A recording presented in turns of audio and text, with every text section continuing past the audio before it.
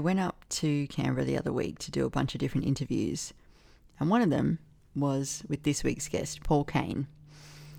I've been talking quite a bit recently about this fairly one-sided relationship between Australian poetry and American poetry. Usually it's us looking at America, thinking about America, responding to American poetry. Paul has a really interesting perspective on this because he's an American poet looking back at Australian poetry and writing about it, thinking about it. He's a founding member of the American Association of Australian Literary Studies. It's kind of amazing to me that such a thing exists. He's studied over here in Melbourne. He lives here for part of the year in a house that he built out in the Victorian countryside. And he wrote this book called Australian Poetry, Romanticism and Negativity, which, as Paul explains, has had this long life as a study of where our poetry comes from. Paul's bio, honestly, is quite overwhelming. I tried not to think about it too hard when I was interviewing him. He's studied at Yale. He's won a whole slew of awards. The people he's worked with have something like a mythical status, at least to me. And until last year, he taught at Vassar. And it's also worth mentioning that at the end of last year, he was awarded an Order of Australia for his services to Australian literature. So I felt pretty honoured, really, that Paul wanted to sit down with me and have this conversation. I asked him to meet me at Smith's bookshop. When I got there, I realised Smith's isn't a bookshop anymore. Smith's is now like a venue that is full of all these couches, and it's a little bit shambolic. Luckily, Paul had been there the night before, so he kind of knew what to expect, but I showed up and went, oh my God, I can't interview this guy here. This is not going to work at all. But he was entirely gracious about the whole thing. He was just delightful. I really hope that you enjoy listening to this conversation as much as I did having it. I really do hope I get to cross paths with Paul again soon while he's here. I have to also add my sincere thanks to Wallace, who let me know that Paul was coming to Australia. I'm so glad he did. Without that tip-off, none of this would have happened. I will be back at the end with some follow-up from previous episodes, but until then, I really hope you enjoy this one.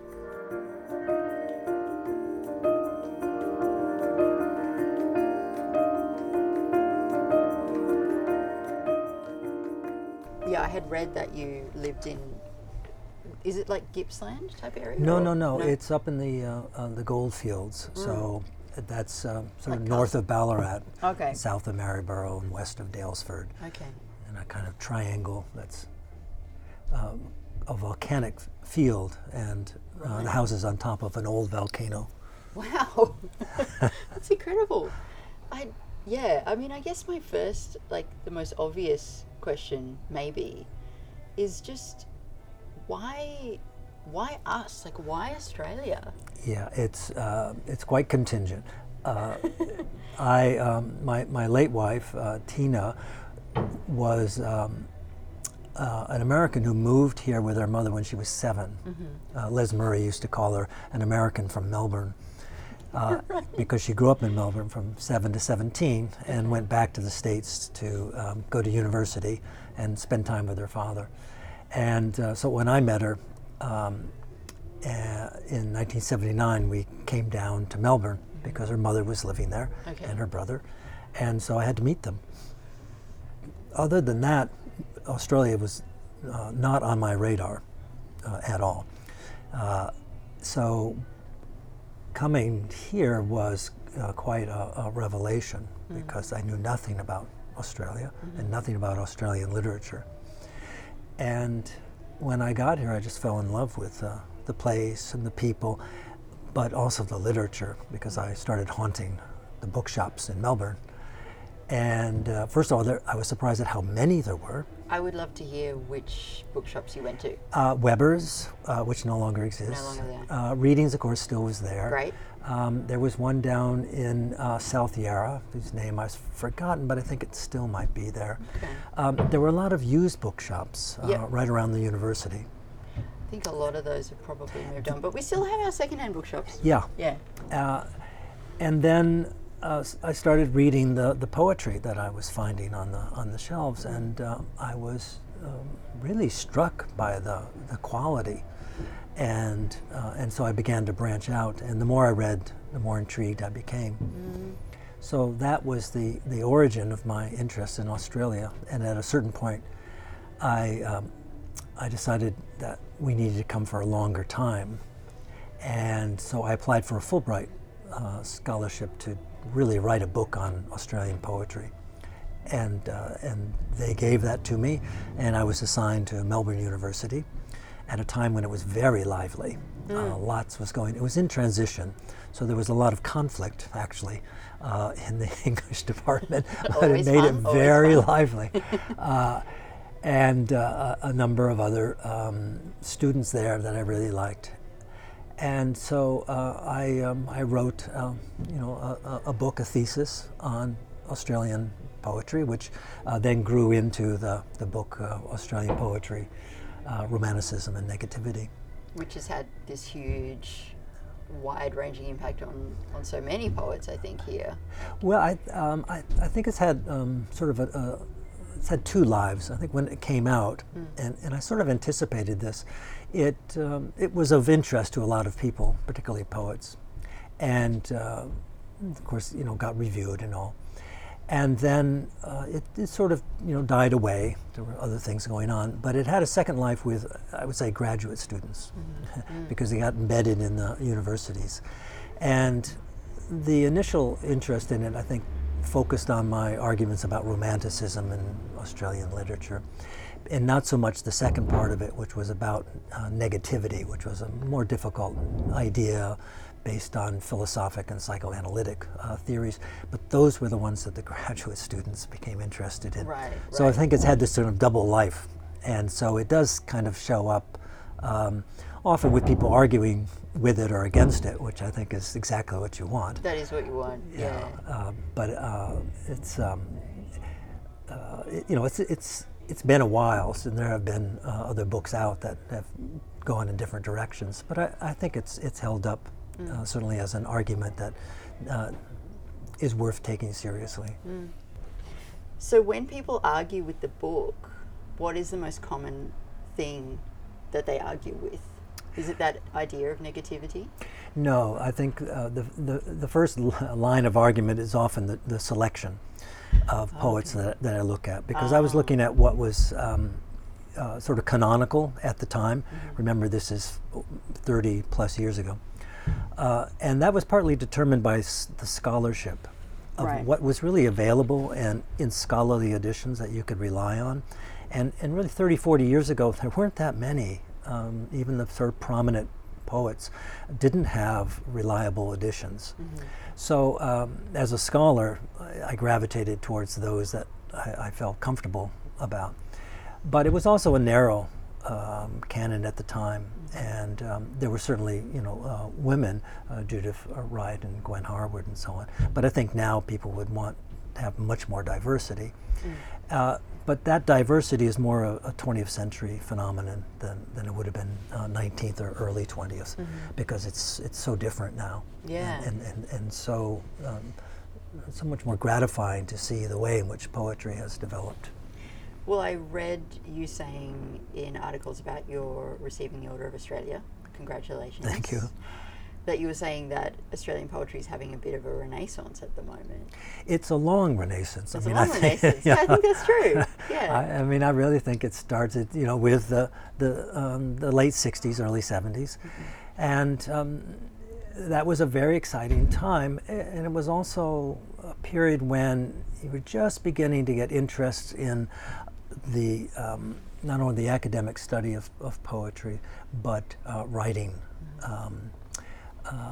Degrees, which had taken off in America already, lots of writing programs, creative writing programs, and that now seems to be a feature in Australian academic life, and that creates a different dynamic, because you have a lot of mentorship going on. You have many more people reading and writing poetry, and that has, I think, proven to be really fecund in establishing poetry as a very lively art ever since. But, you know, to my way of reading it, it's always been really interesting in Australia.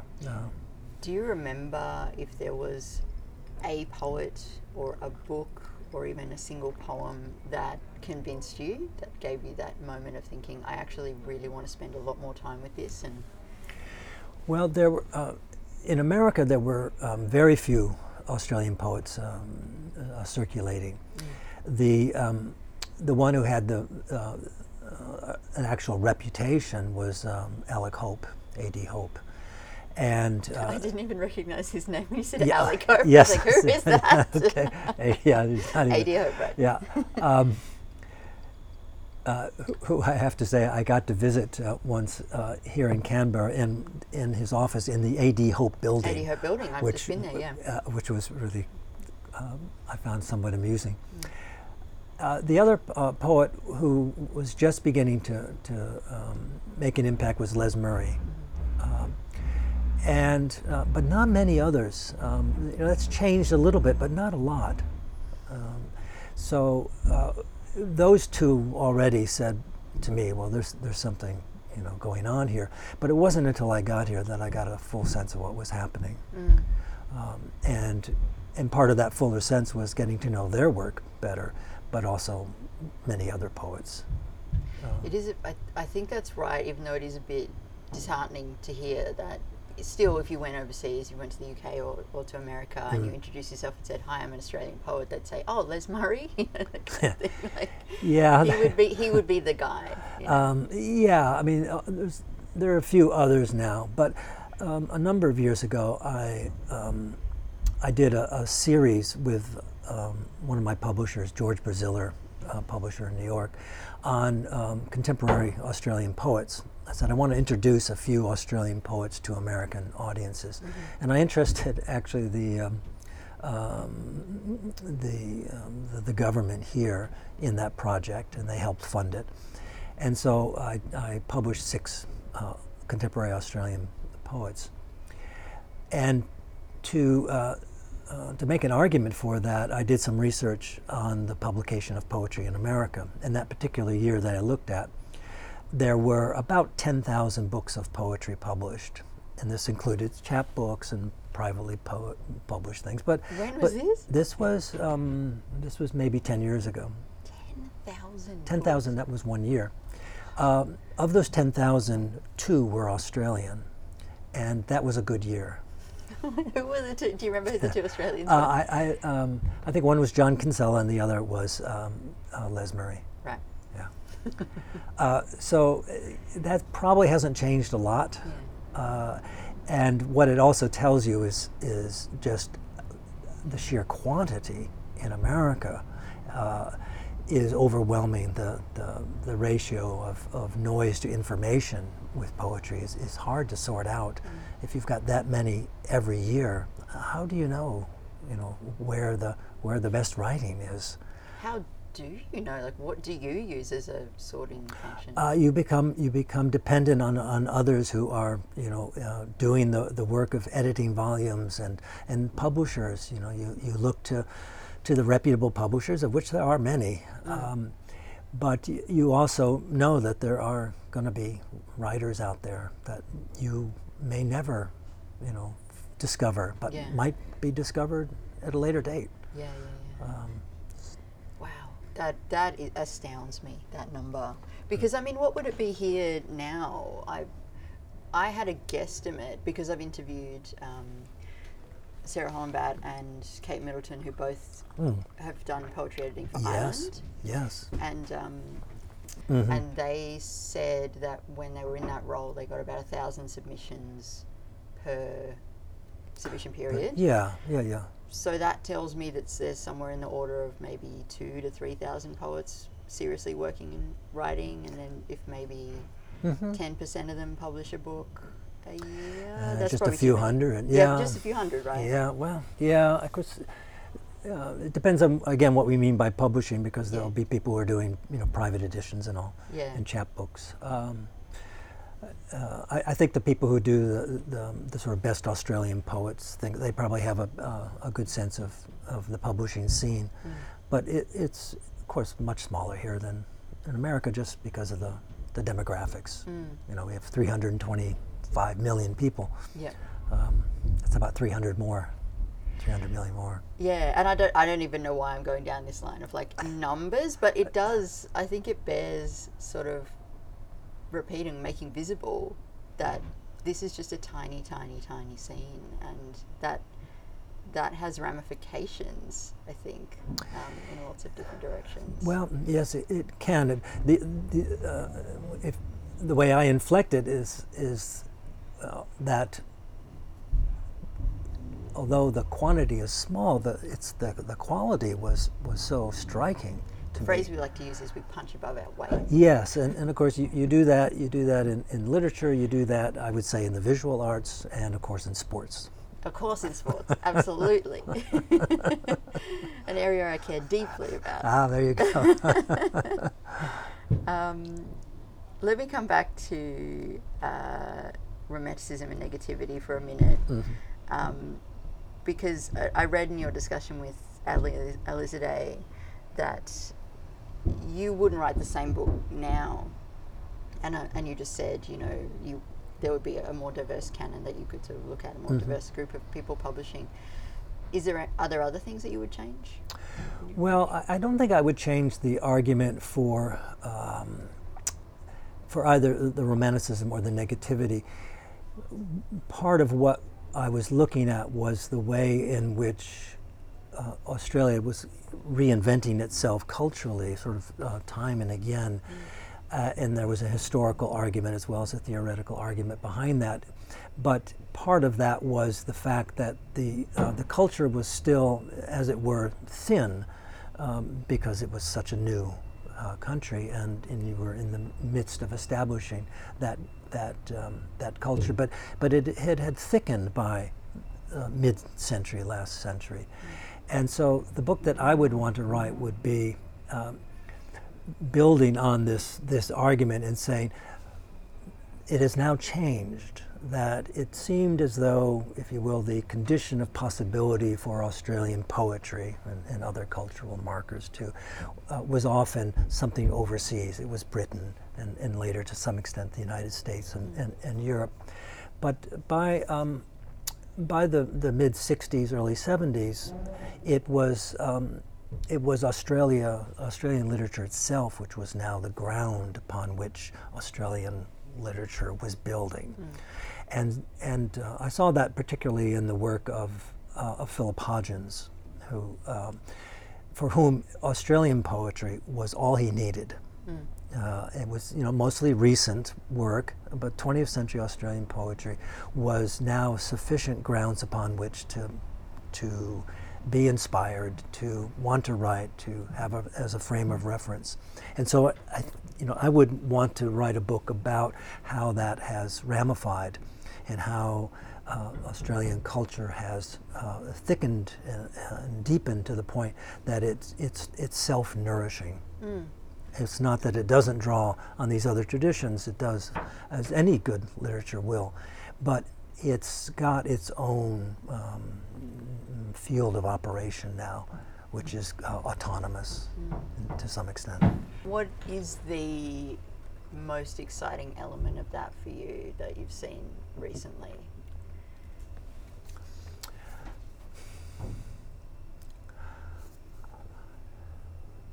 Well, I think actually what happens there is you get an impulse towards diversity. You say, okay, this is now an Australian literature, an Australian poetry, and it's reflecting the reality of what Australia is. And all of a sudden, the reality of Australia looks much different than it did in a kind of Anglo-Celtic way in the 19th, early 20th. And so you have, much more activity in the different communities and the way in which they are aware of one another now. And so there's a cross-fertilization as well as a new appreciation for not just the diversity, but the possibility of something new happening. You know, there's this sense that there's a leading edge, and it's moving out in multiple directions. It's not a single direction. It's got a lot of real interest, and if you pick up a Best Australian Poets or look at an online journal now of Australian poetry, you just see the wide range, and that's exciting. Yeah, I feel that way too. I feel like it is expanding in multiple directions at once, and self-nourishing is a really interesting way to put it. I wanted to ask, because I came across a description of your work which said that you're an American critic and scholar, but you are also considered an Australian poet. Do you think of yourself as an Australian poet? I don't really, but I have shown up in a few Australian anthologies. Right. And I have to say that was very pleasing. Yeah. But I would be, misrepresenting myself if I went around and said, "Oh, I'm an Australian poet." But my roots are I put down roots. I mean, well, you built a house. I built a house, and I've built a life. And when I'm here, I feel like I'm home. And I would just respond to the people and place in a way that I do in America as well. So in some sense, it's almost true. But I wouldn't push that too hard. Martin Jewell published a review of A Slant of Light, which was a collection that came out in 2008, and he started the review with a bunch of questions. He said, I'm going to ask these questions and I'm going to put them aside. And one of them was, what component of Cain's poetic sensibility is Australian? And I've been kind of trying to think this through recently on the podcast about what is distinctively Australian. Is there even something we could call distinctively Australian? Do you have any thoughts on that? Well, those are two different questions. Two different questions, yes. Is there anything in your poetry that is distinctively Australian now? Is there anything that's kind of filtered in? The only thing you could point to would be, subject matter, thematics. Yeah. But behind that question is a larger one, which is, are there essential features? Yeah, this is what I'm struggling with. Yeah. Once I said it, I sort of thought, well, how on earth could I make that claim? Like, what would I point to besides subject matter and thematics, exactly as you said? Yeah. Which seems sort of dismissible. I mean, part of my early argument was that, yes, there is a feature in that the absence of historical romanticism in the early literature was a generative presence, because it was an absence, a void that had to be filled. Yep. And so I kept seeing this recursive, returning impulse to establish a kind of national identity. But that's sort of accomplished, I think, now. Yeah. So so that's no longer a feature of the current scene, I would say. But I'm always wary of essentializing. For sure, yeah. This is why I sort of regret trying to make this argument yeah, myself. But I think maybe it's the wrong way to look at it. It's that what is Australian is what is happening, is what is being made, and you can maybe find features that stand out, but it's not really helpful to fall back on what is actually a romantic notion of identity, that there are these national characteristics, and we still live with that. It's one of the inheritances of Romanticism, this idea that there are people who have essential characters, and sometimes our sense of the need for self-determination is based upon these are people like, say, the Kurds. They ought to have a homeland. I mean, that's something we inherited from that period, and that bleeds over into these other kind of notions of essentializing national character. but it can lead you astray, and it can have a dark side. Definitely, absolutely. Yeah. What do you think then, you may have been dreading this question, and we can skip it if you like, but what are your thoughts on the recent decision to appoint a Poet Laureate of Australia? So is that something that's happened? Yes. Okay, so we haven't appointed one yet, but Anthony Albanese has come out and said that he will. Oh, let's see, I missed that. I'm so excited to give you this news. Wow. So we're going to have a Poet Laureate. Wow, okay. That is interesting. It is interesting. Yes, of course, we did that not so long ago in America, as you may know. Although we had, what it really was the consultant to the on poetry to the Library of Congress, yeah. And then that simply got renamed. Right. Okay. So it doesn't really bear comparison to the British, which is a lifetime appointment basically. In America, it's worked out fine. It's only a 2-year position. It's usually renewable and often is. And each time the Poet Laureate tries to do something for poetry, and it's laudable in a literal sense. Yep. It is a laud. Yeah. I don't know that it really makes much difference in the long run. I don't know if having a Poet Laureate is going to do much. It will certainly stir the pot. Oh yes. Oh yes. And in some ways, it almost strikes me as un-Australian. Totally. So I agree with you wholeheartedly at everything you're saying here. I have a couple of thoughts on it. One of which is, as Australians, we just have such a strange relationship to art and success. And so to put somebody on this pedestal in this way. The ultimate tall poppy in the poetry world. Exactly. Yeah. But also, I interviewed Sarah Hollenbad about this because she made an argument for it in the Monthly a couple of months ago. And when I spoke to her about it, she was very convincing in saying, this is a way to just introduce poetry to more people. And I do feel like because of the Renaissance moment that we're having, that it might be a good time to sort of take it a little bit further than poetry on the move, like a couple of lines on a bus type thing. Mm-hmm. But I'm hugely hesitant and just filled with worry.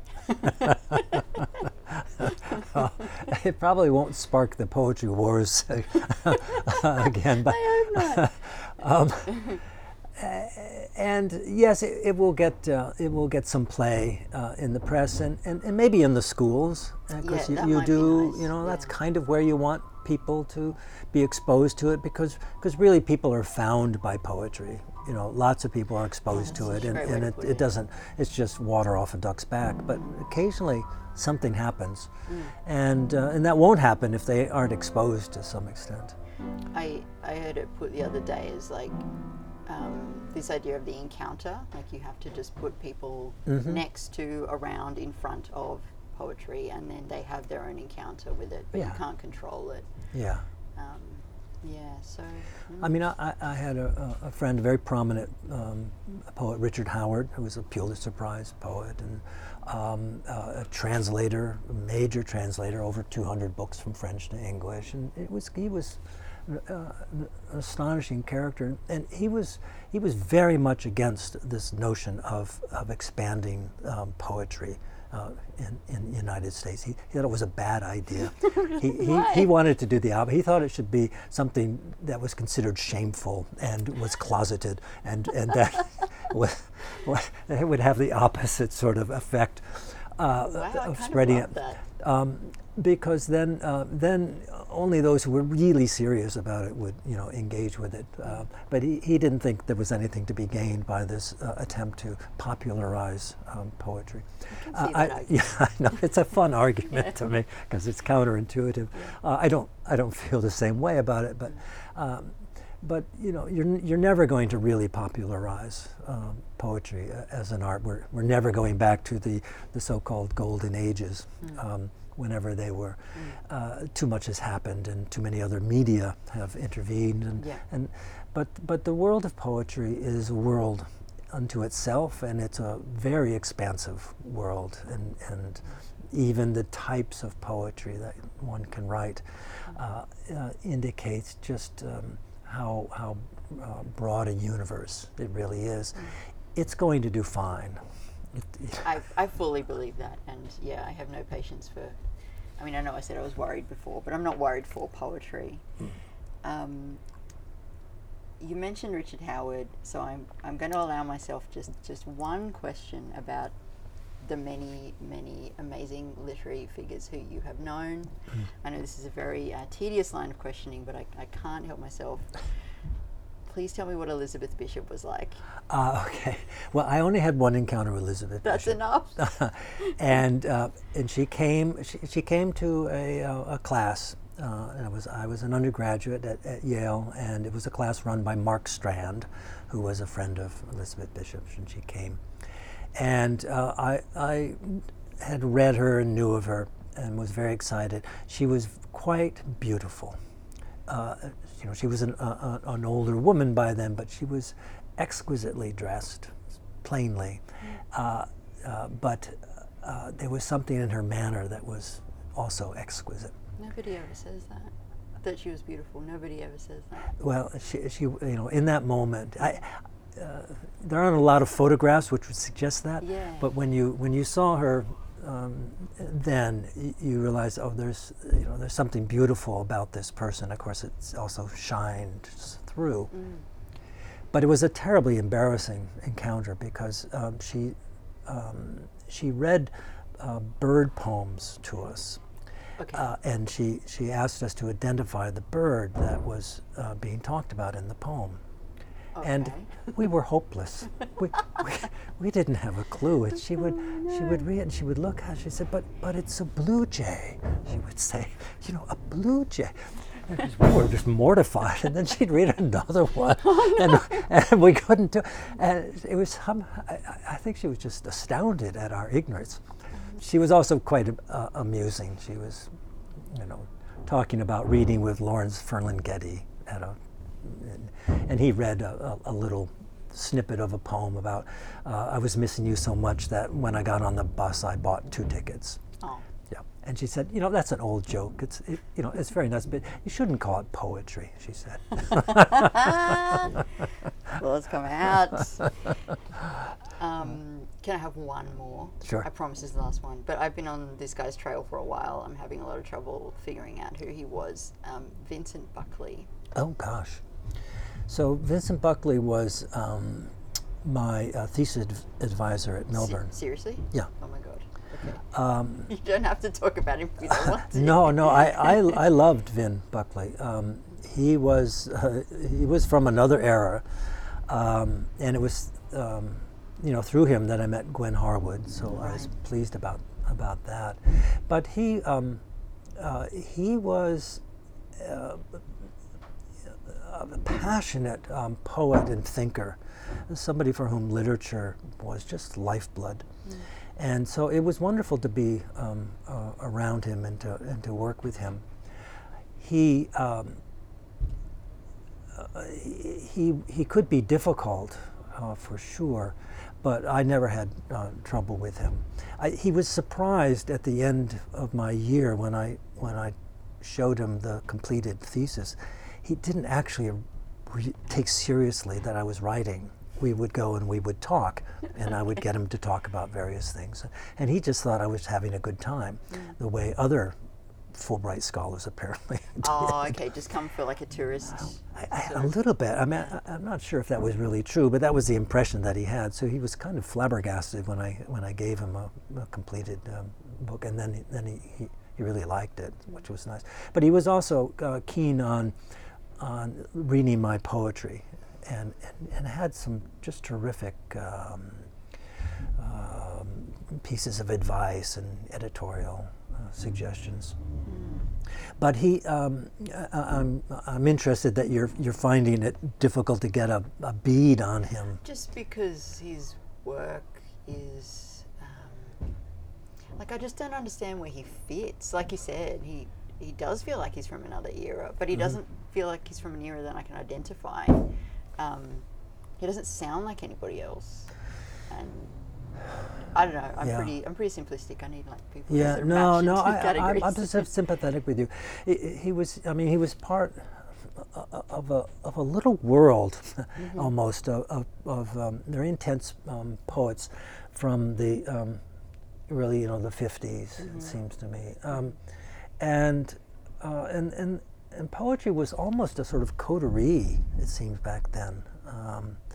And he was central to that, but he was convinced that poetry was vitally important, and when you're with people like that, you begin to think the same way. No, that's true. It's so true.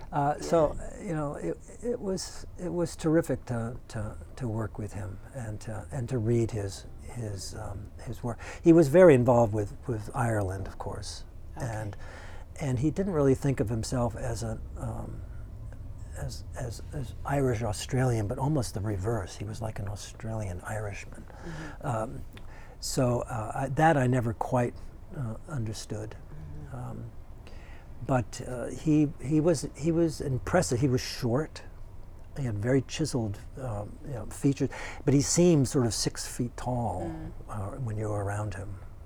So intense was he. I'm so glad I asked. Thank you for entertaining that line of questioning.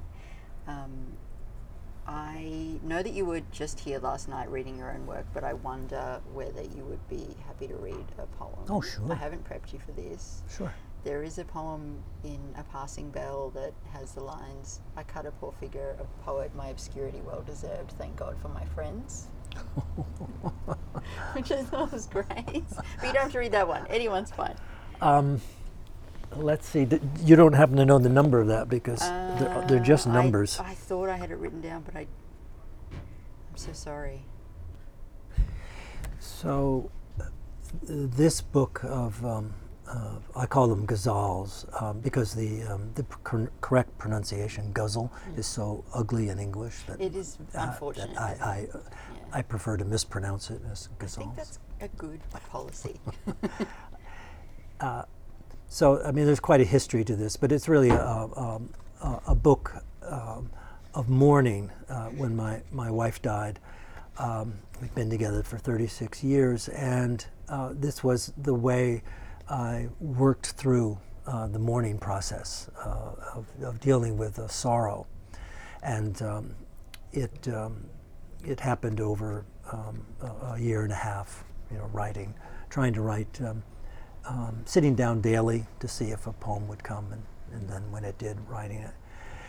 So it draws upon the Persian form and also a little bit of the tradition behind the Persian ghazal.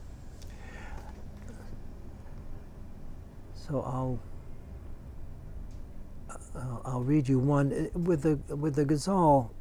Often the poet would put his or her name at the end, and the American poet Emerson, who translated a lot of ghazals, said it was an early form of copyright. Right, okay. That makes sense. But in these poems, instead of my name, I put my wife's name, Tina.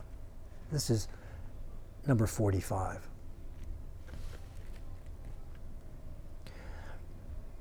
When the angel came to me, I didn't recognize him. His wings were hidden.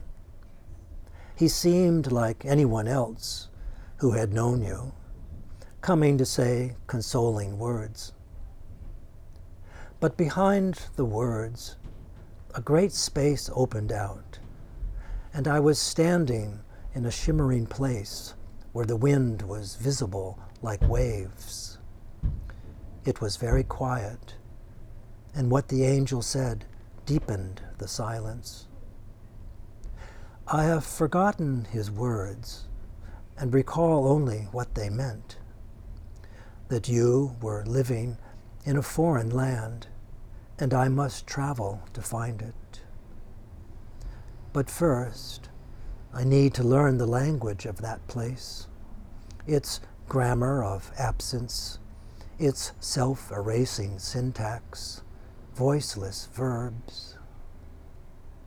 I'm afraid it will take me the rest of my life, Tina.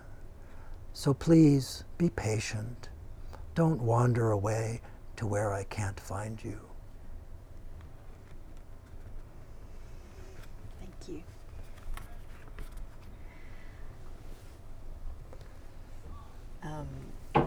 Gosh, it's hard to know how to respond to a project like that, but thank you for sharing it. Thank you for asking. Yeah. It just struck me that you might have only just got here to Australia. Did you just arrive recently? No, I've been here actually since the first week in January. Oh, okay. So you're Yeah. fully adjusted. Yes. And you're sort of 6 months here, 6 months there in normal. No, it's really only 2 months out of the year, or has been. Okay. That's partly because of the academic year. Yeah. Okay. But I have just stopped teaching as of the end of December. Congratulations. Thank you. And so I Sounds will have like more you're not time. going to miss it too much. No, I love the students and my colleagues, but after 32 years or so of wrangling with undergraduate prose and poetry, I think I'm ready to stop. You've done your time. Yeah, right. Oh, wow. I've kept you for too long, I'm sure, but I just have like one more question, which is because you are between worlds in this way. You said you feel like you're home when you're here, but you're a majority of the year in the US. How do you feel about American poetry? Do you feel as excited? Oh, yeah, well, it's huge. And again, there's just so much activity, partly driven by all the writing programs and all, again, the mentorship that's going on, and the audience, you know, is huge. I mean, some people claim that more people write poetry than read it. That's got to be true. Surely. That seems right to me. But it's, you know, it's very alive. It's very alive, and is you know, it's nothing compared to all the, you know, the arts where there's money involved. I mean, it's the great thing about poetry. It just the money's not there, so it's not sort of corrupted or potentially corrupted. You go into the art world, you can be very unsure about what's really going on because of the huge sums of money that seem to distort it. In the world of publishing, it's not quite as bad, but poetry, you have to really love it if you're going to do it, and if you're going to do it over time, then you really do have to read. You have to read a lot because that sustains it.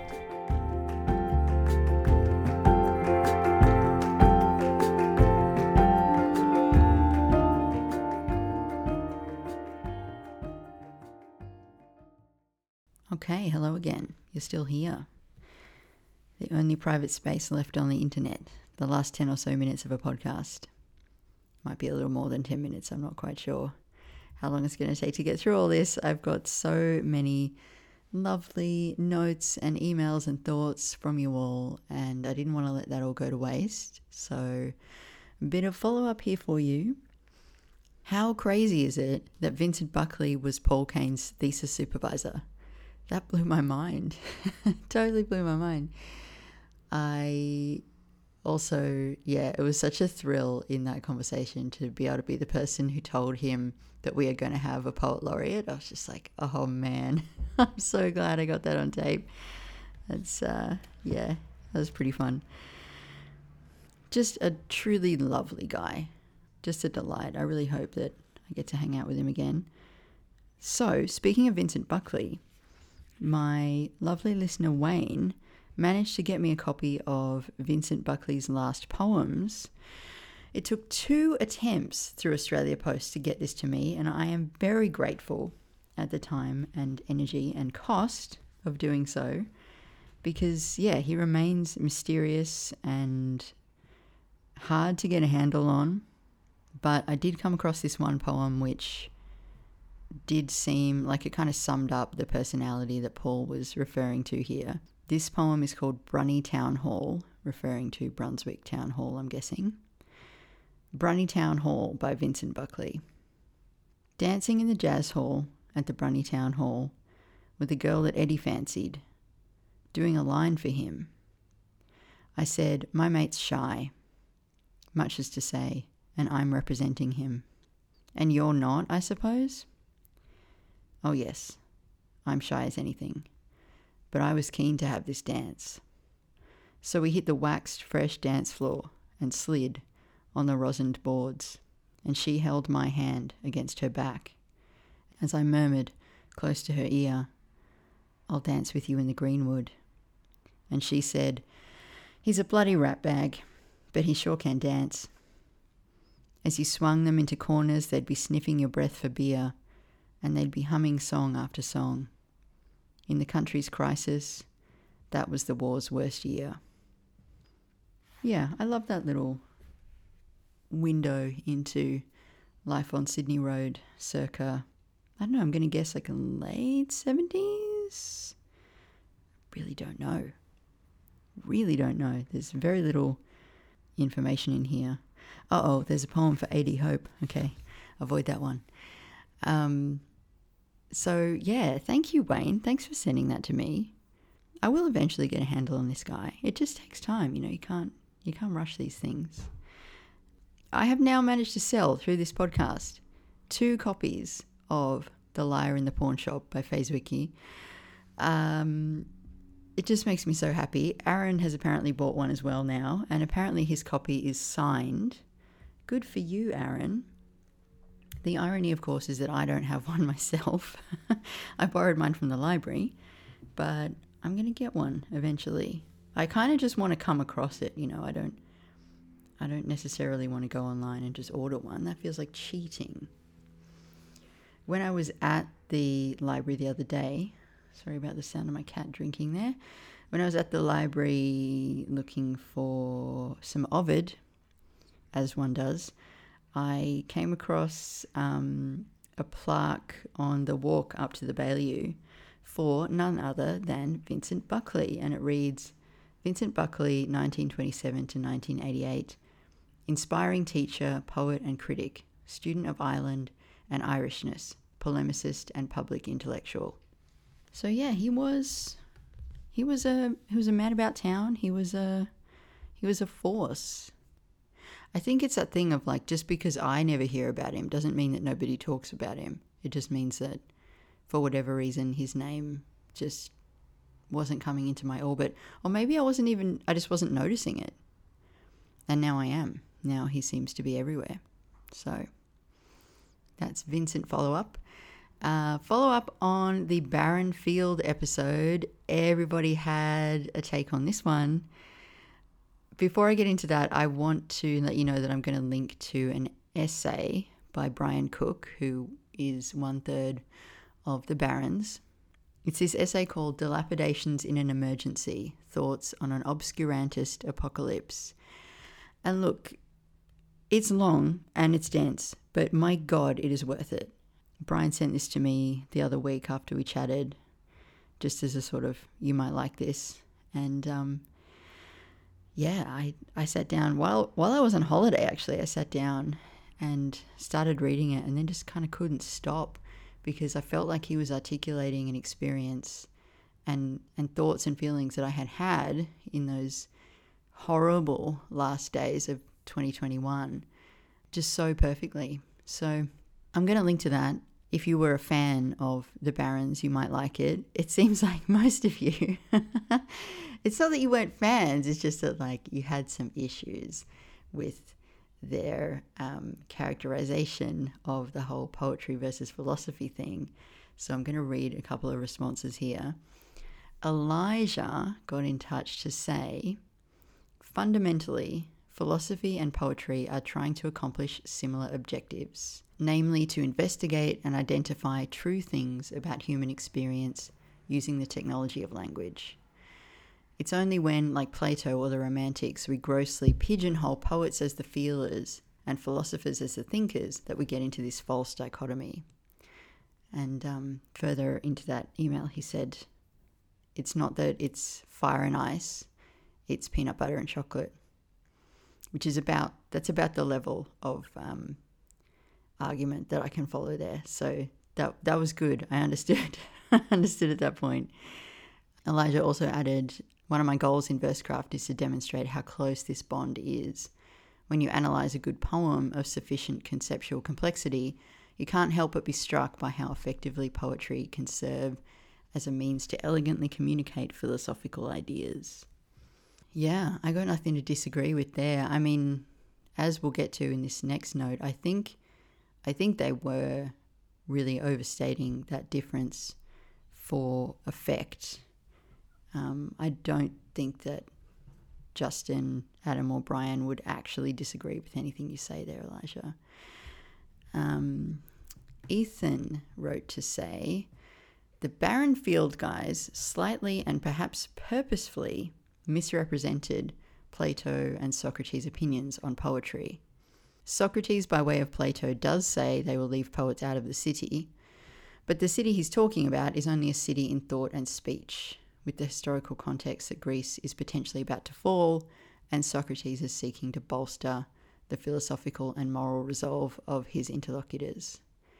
So, yeah, I think you hit the nail on the head there, Ethan. They are purposefully misrepresenting this division between poetry and philosophy. So my impression of what those guys like to do, having listened to their show for a little while now, is that, you know, this is all play. This is like playing with ideas and language. And yeah, I didn't know anything about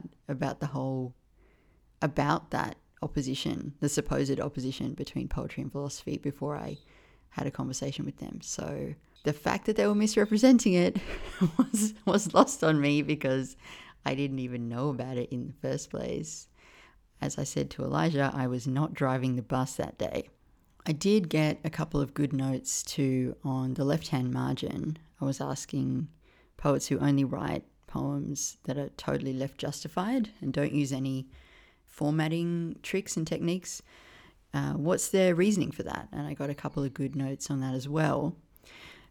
Elijah wrote again to say, left justifying your poem gives the impression of solidity, something built to last, and of a calm and sober mind behind it, a voice whose thoughts are considered and important. I cringe at the idea of slapping lines down in stutters or zigzags. It feels like the words are going to topple over or else float away. I guess what I would say to that is I really don't want you to ever read either of my books, Elijah. You will immediately lose any remaining respect that you have for me. Yeah, look, it's an interesting position. As usual, I don't know that I can fully agree with it, but I'm very interested in it. This thing about there being a calm and sober mind, like, I guess my only thought on that is, like, I wonder what that would be like. It sounds nice. I also got a note from Adam, which surprised me actually, because Adam says, I think I am a poet of the left margin. And I guess having read some of Adam's work now, that seems to be sort of mostly true. I wouldn't have necessarily thought of him only in that category. But what he said was, I think I'm probably quite the prosaic poet, and introducing other more ambitious ways to break the line and the syntax interrupts the lyrical flow too markedly for me, both as a reader and a writer. And I think I can relate to that. I'm a bit the same. I'm pretty prosaic, pretty domestic, pretty local.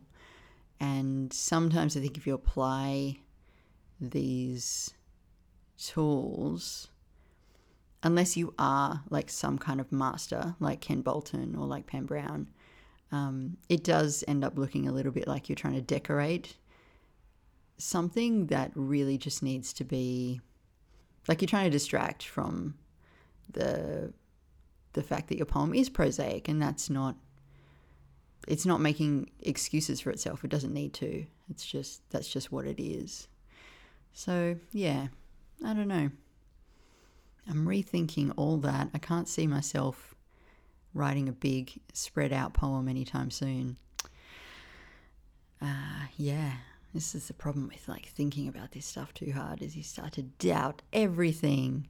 Final note here from Coleman. Coleman is pointing me towards a Melbourne poet called Aparna Mitra, and he sent me links to a couple of her poems, and she writes in both free and formal verse, and I read a couple of them and I was like, God damn it, she's really good.